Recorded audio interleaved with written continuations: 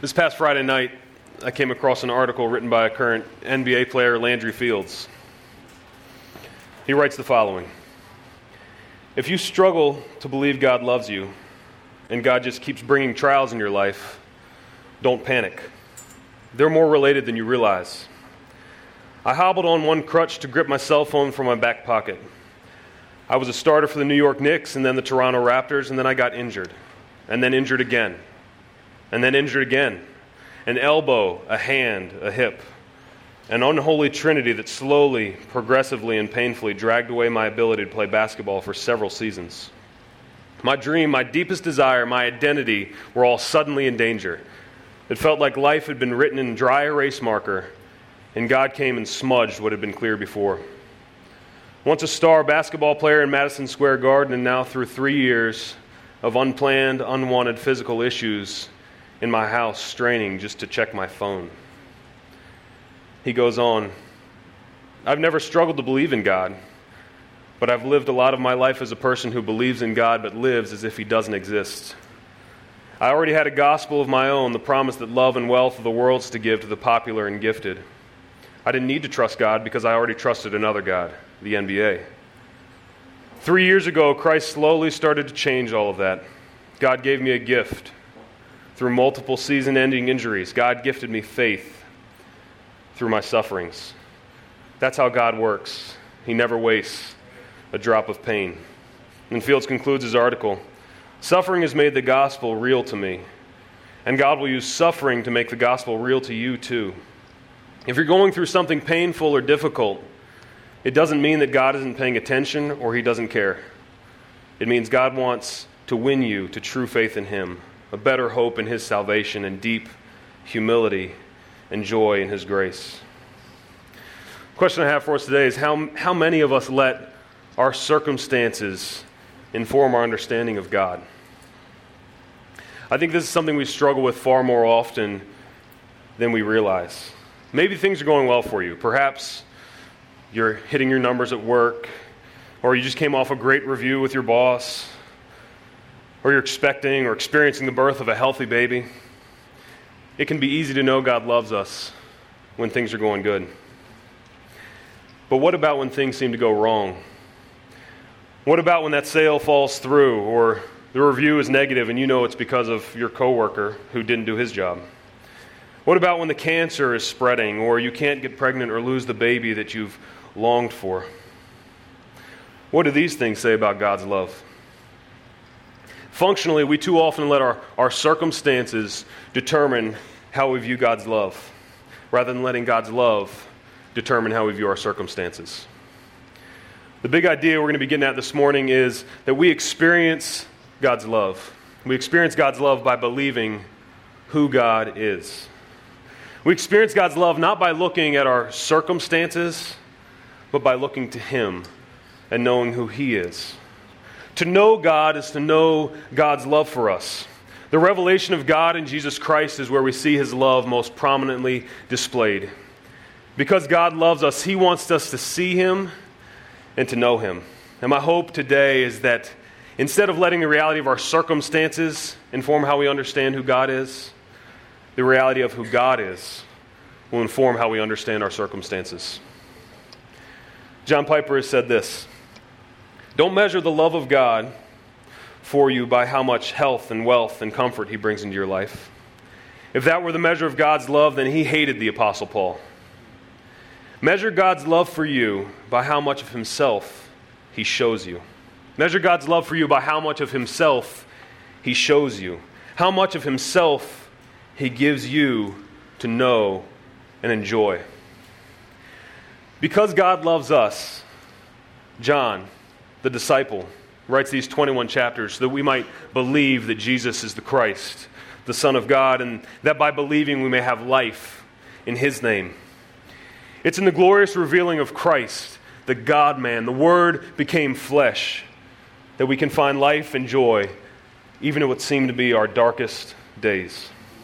This morning we're going to be looking at John 11, verses 1 through 54, and the title of this morning's message is The Love of God in the Face of Death. We're going to look at God's love for us in four ways. First, we're going to see God's love in his waiting. Second, we'll see God's love in his nature. Third, we'll see God's love in his power. And fourth, we'll see God's love in his sovereignty. John 11 is the culminating point of the first half of John. In this first half, it's often called the Book of Signs, and John relays a series of miracles that Jesus performs to help us see something of his glory. And this, in John 11, is the climactic miracle of the first half of John. This is the miracle that ultimately sends Jesus to the cross.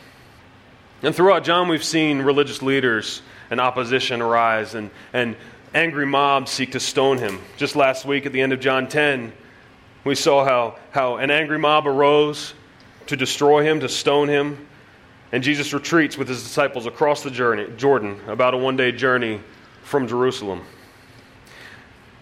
And then John brings our attention to this little village called Bethany, just outside Jerusalem, about 2 miles away. John introduces us to a family that are in the midst of their greatest suffering. And he does this so that we might believe that Jesus is the Christ, the Son of God. This book that we hold in our hand, this is God's word for us today. Let's read together, John 11. Now a certain man was ill, Lazarus of Bethany, the village of Mary and her sister Martha. It was Mary who anointed the Lord with ointment and wiped his feet with her hair, whose brother Lazarus was ill. So the sisters sent to him, saying, Lord, he whom you love is ill. But when Jesus heard it, he said, This illness does not lead to death. It is for the glory of God, so that the Son of God may be glorified through it. Now Jesus loved Martha and her sister and Lazarus. So when Jesus heard that Lazarus was ill, he stayed 2 days longer in the place where he was. Then after this, he said to his disciples, Let us go to Judea again. The disciples said to him, Rabbi, the Jews were just now seeking to stone you, and are you going there again? Jesus answered, Are there not 12 hours in the day? If anyone walks in the day, he does not stumble because he sees the light of this world. But if anyone walks in the night, he stumbles because the light is not in him. After saying these things, he said to them, Our friend Lazarus has fallen asleep, but I go to awaken him. The disciples said to him, Lord, if he has fallen asleep, he will recover. Now Jesus had spoken of his death, but they thought that he meant taking rest and sleep. Then Jesus told them plainly, Lazarus has died. And for your sake, I am glad that I was not there, so that you may believe. But let us go to him. So Thomas, called the twin, said to his fellow disciples, Let us also go, that we may die with him. Now when Jesus came, he found that Lazarus had already been in the tomb 4 days. Bethany was near Jerusalem, about 2 miles off, and many of the Jews had come to Martha and Mary to console them concerning their brother.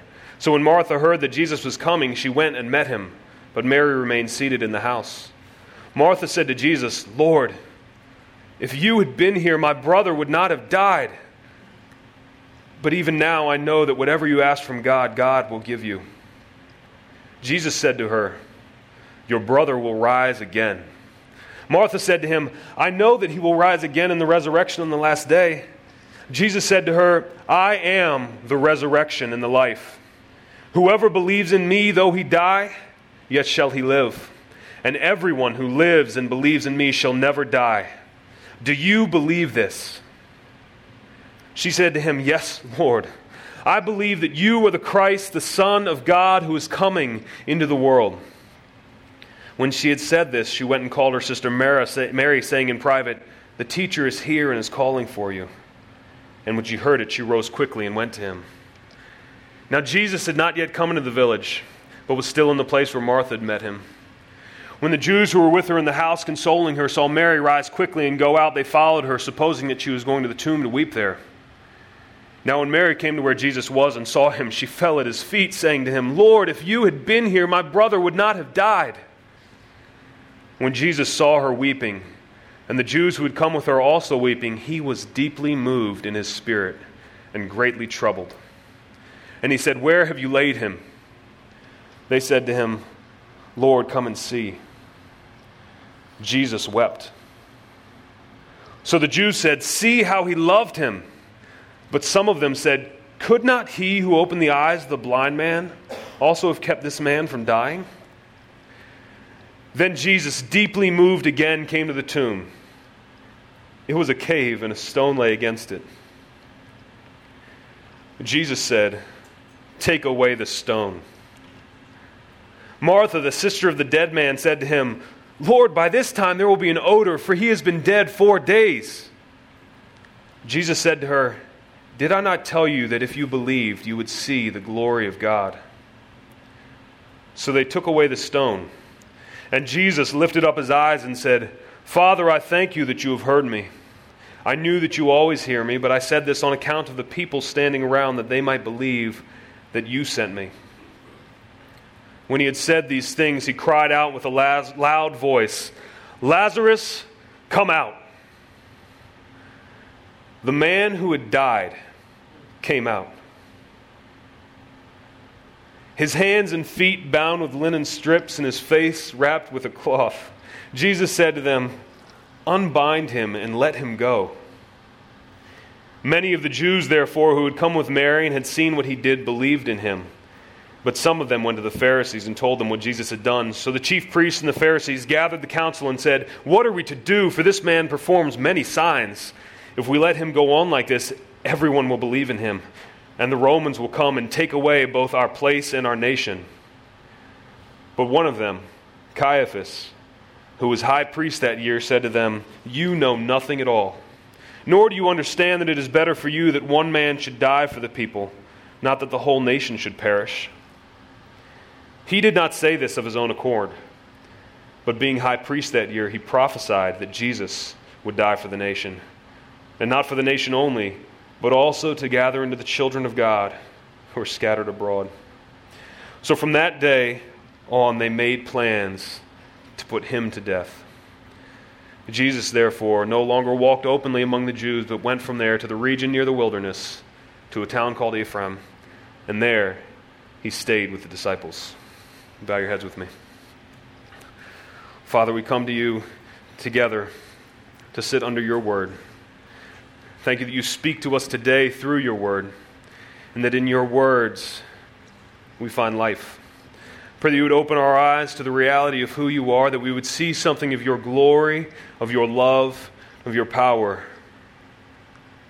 as we meditate on this passage together. Lord, help me to be of benefit to these that are gathered, and help us to see more of you. It's in Jesus' name we pray. Amen. I've got to apologize now because everything from here on out we're going downhill. But thanks be to God that we have his word that speaks to us. Number one, God's love in his waiting. We're going to be looking at verses 1 through 16. At the outset of this passage, John wants his readers to know one thing. And that one thing is Jesus loved this family. We see this first in verse 2, how John uses Mary's extravagant devotion as a means to give context for the special relationship. We don't even get to that story until John 12, but John makes mention of it right here. It's because the readers would have already known about it, and it highlights something of the uniqueness of the relationship. And then in verse 3, the sisters send for Jesus, and they don't describe their brother as Lazarus, who is ill. Lazarus is ill. Come see him. They just describe him as he whom you love. And then once again in John 11, verse 5, John highlights it once again. Jesus loved Martha and her sister and Lazarus.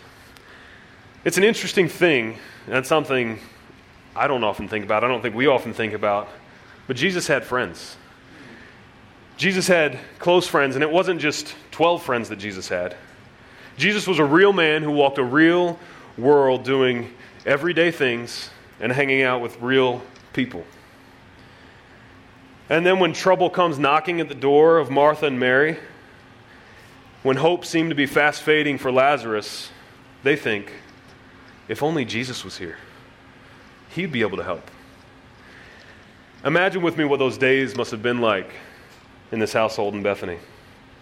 They're there, their brother's laid out, likely in excruciating pain from this illness. Life is flowing out of his body.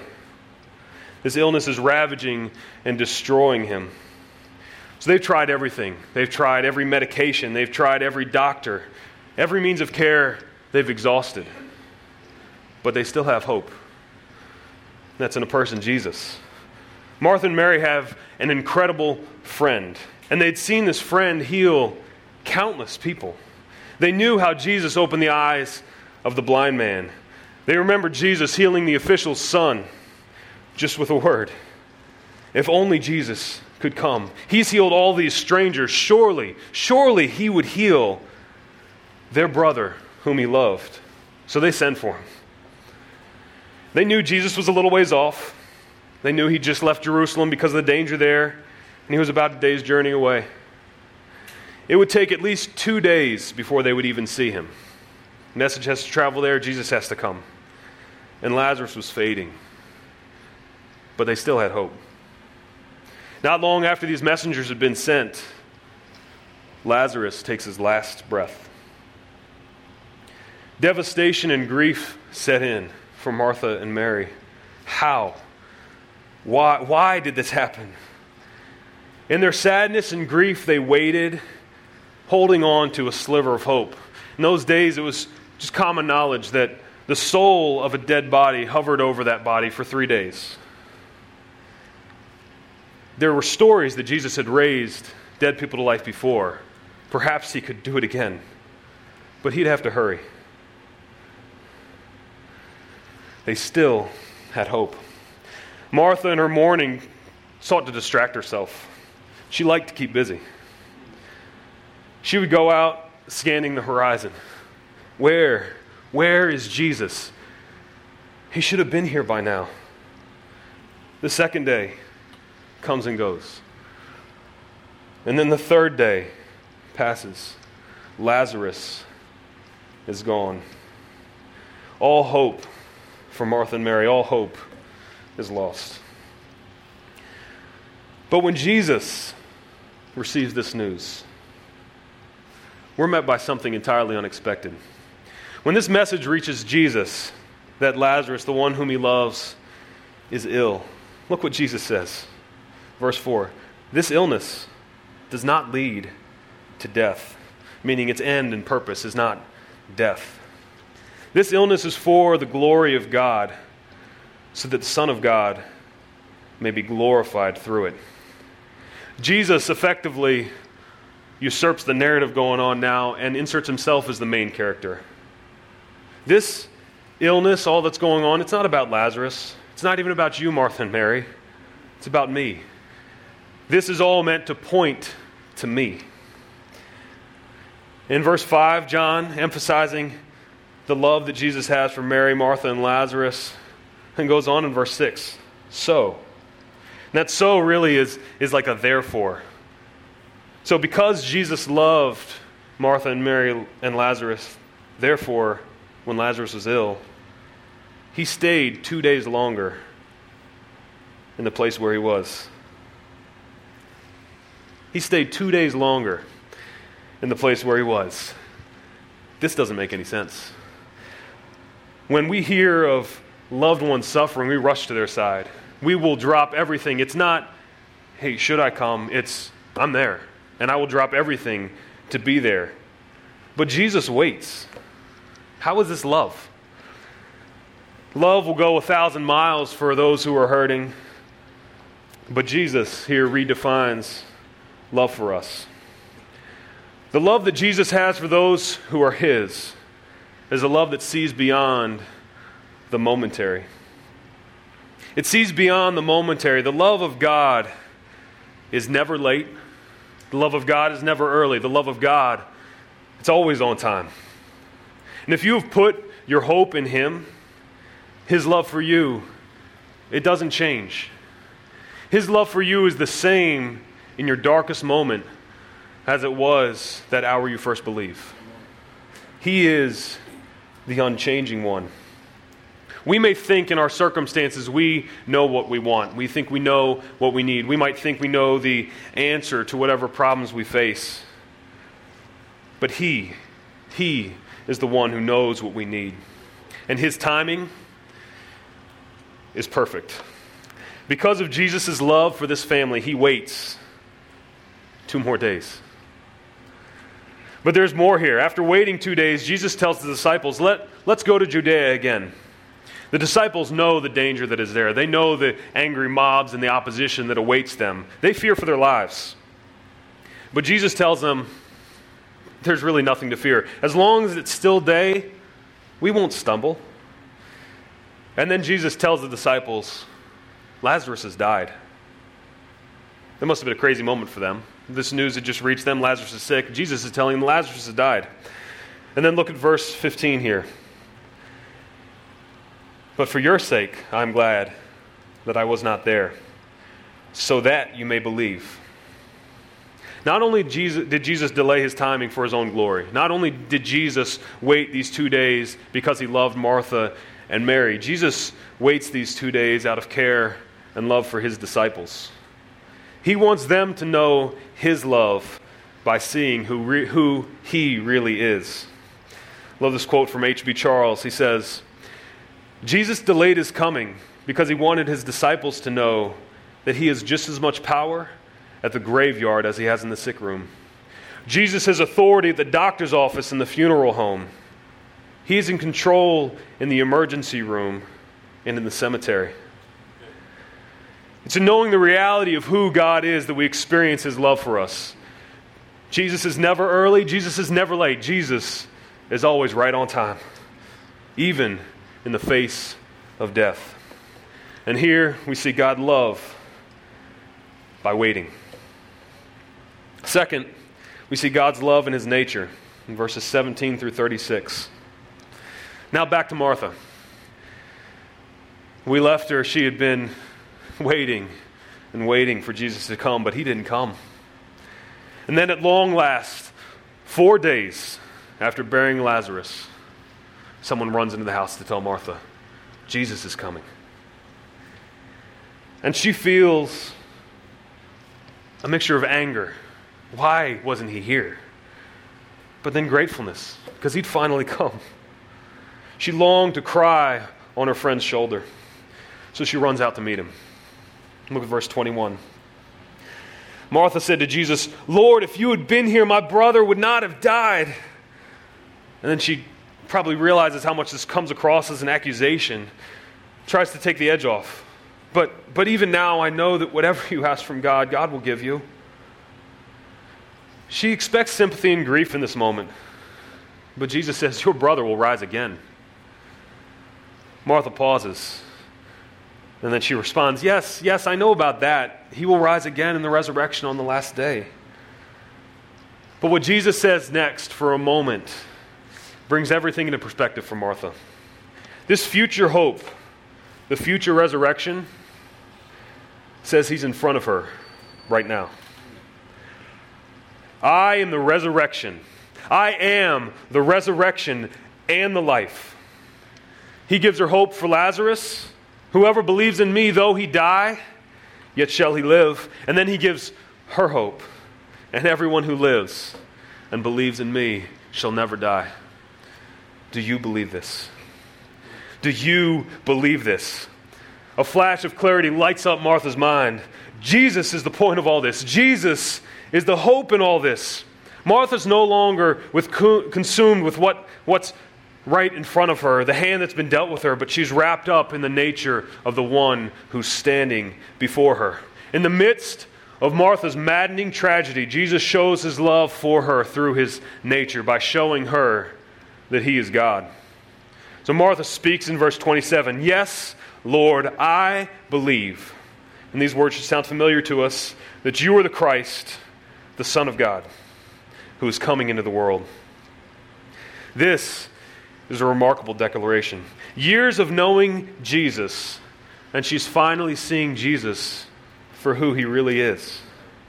And peace washes over her in the midst of her grief as Jesus loves her in his deity.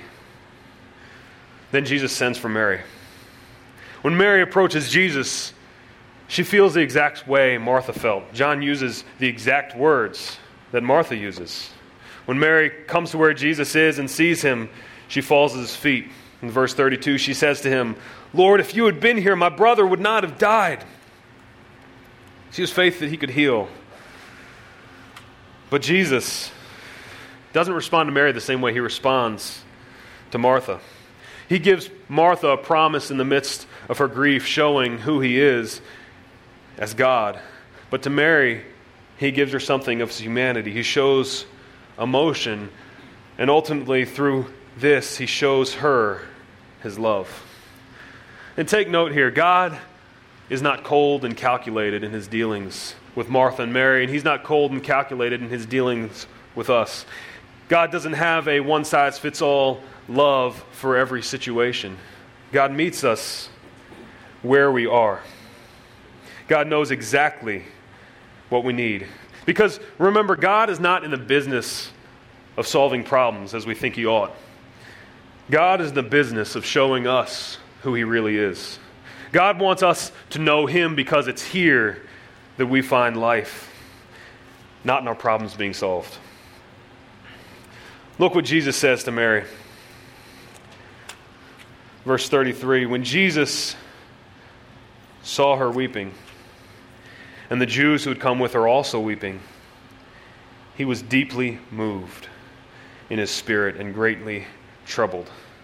Mary and the mourners around her struggled to understand what was going on. What's going on with Jesus here? The Greek word that's used for Jesus as he's deeply moved is most often used to refer to a horse angrily snorting. And when it's used in the context of people, it talks about anger and outrage. Jesus is outraged and indignant at what's taking place. He is greatly troubled. So, why? Why is Jesus angry? Certainly Jesus is indignant at the effects of the fall around him.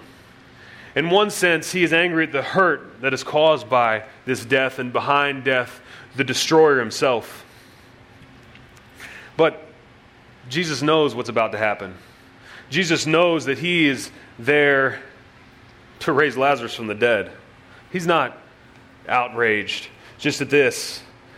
He's outraged because there's this gross disconnect between who he is, who Martha and Mary say that he is, and who they actually believe that he is. Martha and Mary just espouse this deep faith in a God who can heal. And Martha even confesses that Jesus is the Christ, the Son of God. Yet both Martha, as we will see, and Mary right here and right now, they're limited by their unbelief. They're unable to see beyond their current circumstances to the one working through all that they face.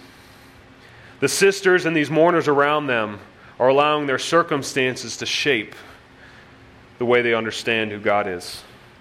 D.A. Carson writes, "The men and women before him were grieving like pagans, like the rest of men who have no hope. Profound grief at such bereavement is natural enough, but grief that generates to despair, that pours out its loss as if there were no resurrection, is an implicit denial of that resurrection. Jesus is the resurrection and the life." And then when Jesus is being brought to the tomb, John records a remarkable detail in verse 35. Jesus wept. This points us to Christ's humanity. Jesus is God in the flesh. He experienced real emotion. Isaiah writes, "He was a man of sorrows, acquainted with grief." Christian, he's not unable to sympathize with you in your weakness.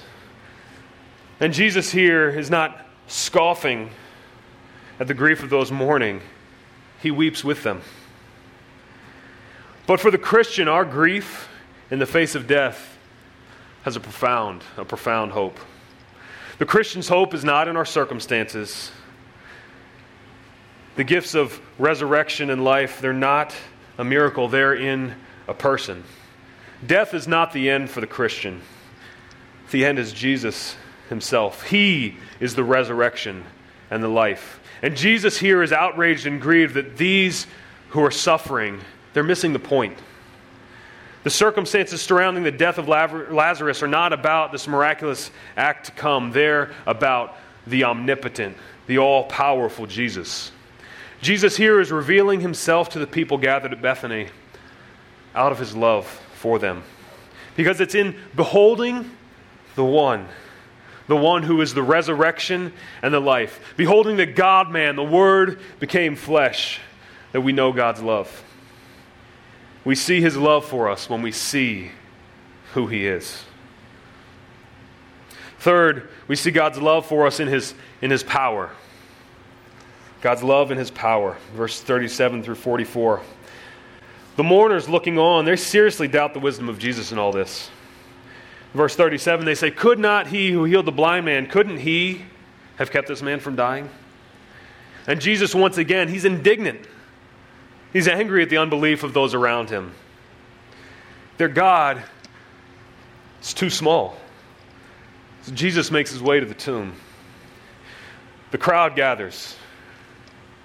And Jesus shockingly calls out in verse 39, take away the stone. But here, Martha intervenes. The last we saw Martha, she was confessing that Jesus is the Christ, the Son of God. But what she confesses with her mouth, she doesn't believe with her heart. For Jesus to be the Christ means that Jesus is the Messiah, the anointed one. Jesus is the anointed prophet who speaks the words of God. Jesus is the anointed priest who makes a way to God, and he is the anointed king ruling over all as God. He is the long-awaited deliverer. He is the long-awaited deliverer who has come to crush the serpent's head. Jesus is the Christ. Jesus is the perfect Adam. Jesus is the patient Moses. Jesus is the righteous David. Jesus is the Christ. And Jesus, he's the Son of God. This means that Jesus, in his very essence, he is God. His nature is divine. He is equal with God because he is God. In Colossians 1, Paul writes, he is the image of the invisible God, the firstborn of all creation. For by him all things were created in heaven and on earth, visible and invisible, whether thrones or dominions or rulers or authorities. All things were created through him and for him. And he is before all things, and in him all things hold together. And he is the head of the body, the church. He is the beginning, the firstborn from the dead, that in everything, he might be preeminent. For in him, in this man, in Jesus, all the fullness of God was pleased to dwell. When the galaxies were flung into space, he was there. When man took his first breath, he was there. When the flood came, wiping out all of humanity except Noah and his family, he was there. When the Israelites were delivered from the hand of Pharaoh and led through the wilderness by a cloud and a pillar of fire, he was there. When the kings of Israel rose and fall, when they were taken captive by the Babylonians, he was there. He is in all things divine and in all things righteous. He is the Son of God. And now, in this very moment, we see God's glory breaking in this world, obliterating the hold of death on Lazarus. Mary doubts. Martha doubts. Lord, he has been dead 4 days. But Jesus reminds her in her doubts, don't you remember who I am? What this is all about. I am the resurrection and the life. Look at verse 40. Jesus says, did I not tell you that if you believed, you would see the glory of God? Do you this morning believe this? Jesus works all things according to the one who sent him, God the Father. And here he takes a moment as the stone is rolled away to thank God and remind those gathered that he always works the will of the Father. This is not some sorcery or demonic incantation. This is according to the will of God. And then Jesus cries out with a loud voice, Lazarus, come out! The man who died came out. The man who died came out. See the power of God. In one moment, a dead man lay lifeless in a tomb. No blood flowing through his veins, no air filling up his lungs, and his body had lain dormant for 4 days. Then in a moment, this dead, lifeless corpse hears a voice. Yes, the dead heard a voice. The blood flows. The man gasped for breath. Jesus spoke, and the man obeyed. He had to come out. So Lazarus, he came out. His hands and feet bound with linen strips and his face wrapped with a cloth. When Lazarus was first buried, no one was thinking about mobility. No one was thinking about, all right, will he be able to move in this? No. They weren't thinking, hey, let's keep these linens loose just in case he has to hobble out of here. But no, imagine Lazarus here, face covered, wrapped up, trying to shuffle out towards the light. But see the care of Jesus. Yes, the point of all of this is the glory of Jesus, but he still cares for those he loves.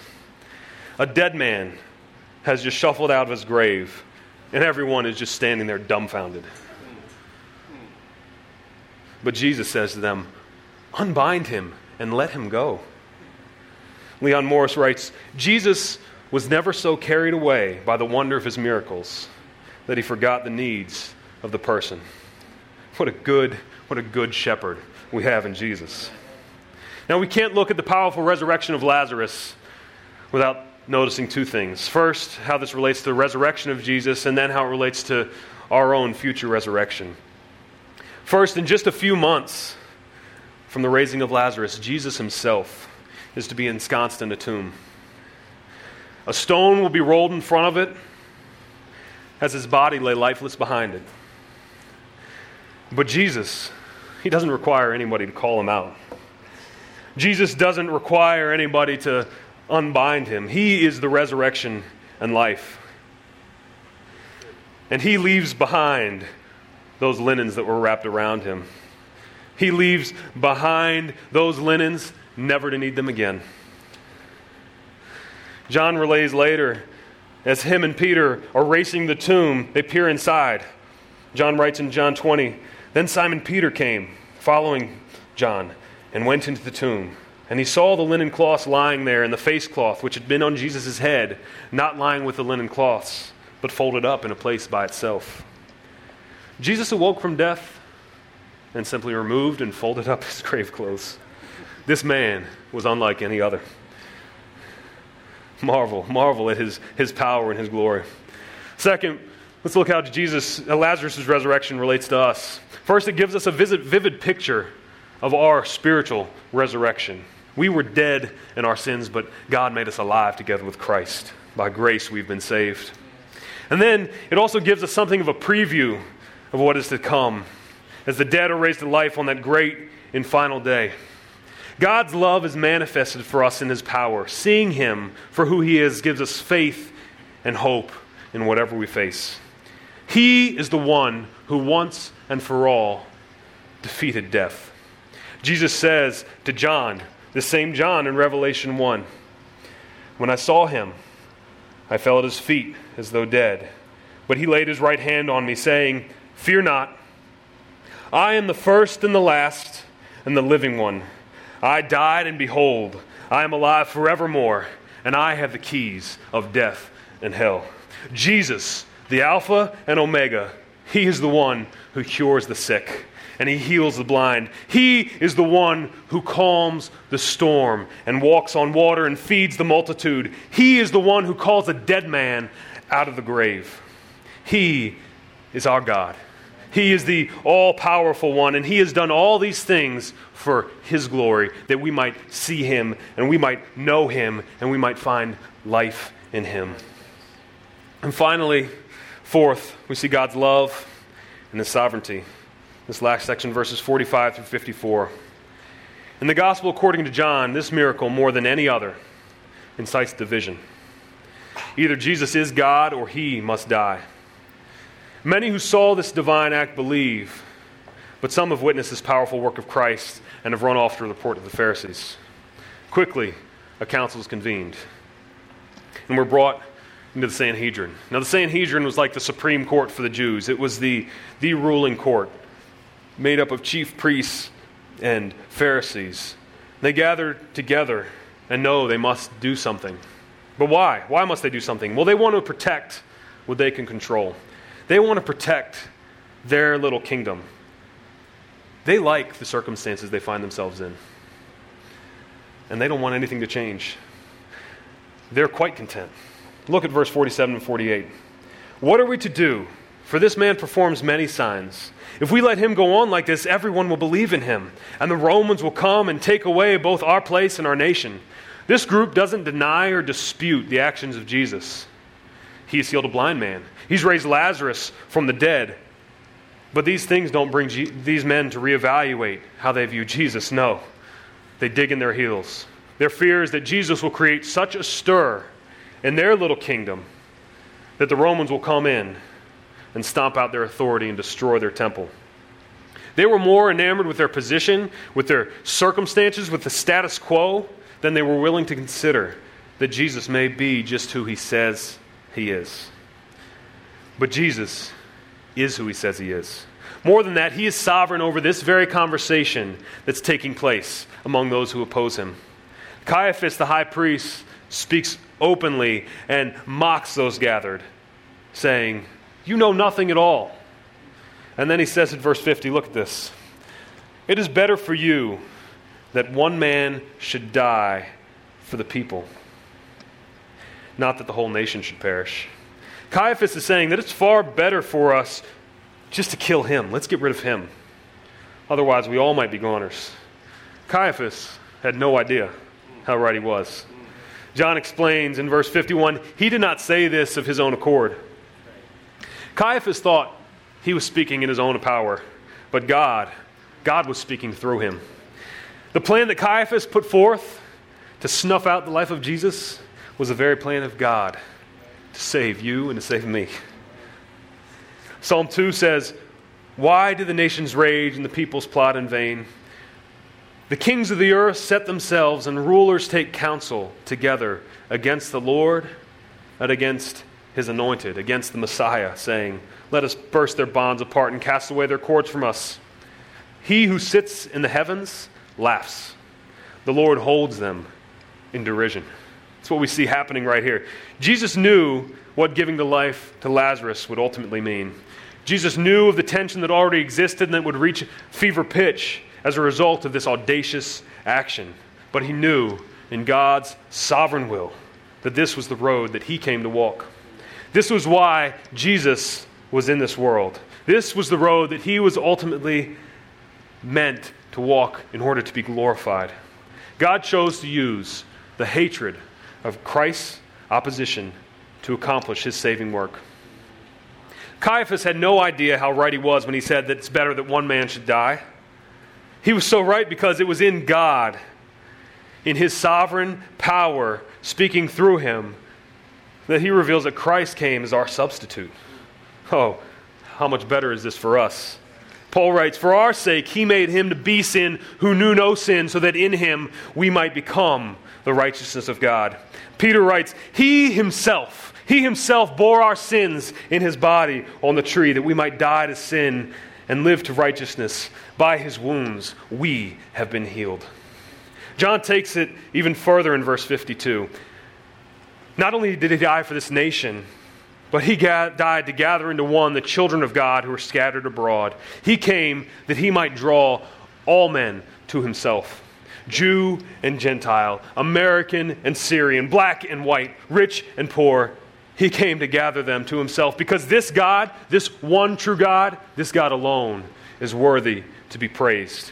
Revelation 5, "For you were slain, and by your blood you ransomed people for God from every tribe and language and tongue and people and nation. And you have made them a kingdom and priests to our God, and they shall reign on earth." Look at what happens at the conclusion of this. "So from that day," verse 53, "they made plans to put him to death. Jesus therefore no longer walked openly among the Jews, but went from there to the region near the wilderness, to a town called Ephraim. And there he stayed with the disciples. Jesus knew what was in front of him. The tension here is reaching a breaking point. He's nearing the end of his earthly ministry. These Jewish leaders thought these were their plans for their sake, but they had no idea how much bigger and how much better were the plans of the sovereign God. See, God's love for us in His sovereignty. Know the love God for us the love of God for us in the face of death, as we know Him for who He truly is. John Bloom writes this: Jesus had come to Bethany to destroy the devil's works. He had come to give death a taste of its coming final defeat. He had come to show that now was the time when the dead would hear the voice of the Son of God, and those who heard would live. God uses this circumstance, and God uses our circumstances to bring Himself maximum glory.